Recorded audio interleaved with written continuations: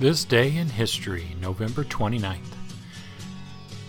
In 2001, English musician and songwriter George Harrison died at the age of 58. Harrison achieved global fame as a member of the Beatles and went on to a successful solo career that included frequent collaborations with many of the foremost musicians of his generation.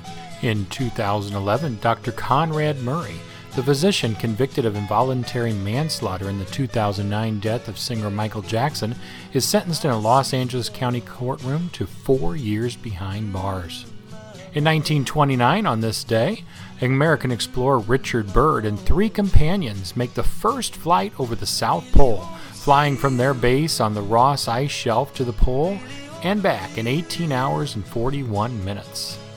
In 1967, during the height of the Vietnam War, Robert S. McNamara announces he was going to resign as Secretary of Defense and become President of the World Bank. And in 1963, LBJ appoints a special commission to investigate the assassination of President John F. Kennedy, which had occurred a week earlier on November 22, 1963, in Dallas, Texas. And finally, on this day in 1981, the actress Natalie Wood, who starred in such movies as Rebel Without a Cause and West Side Story, drowned in a boating accident near California's Catalina Island. She was 43 years old.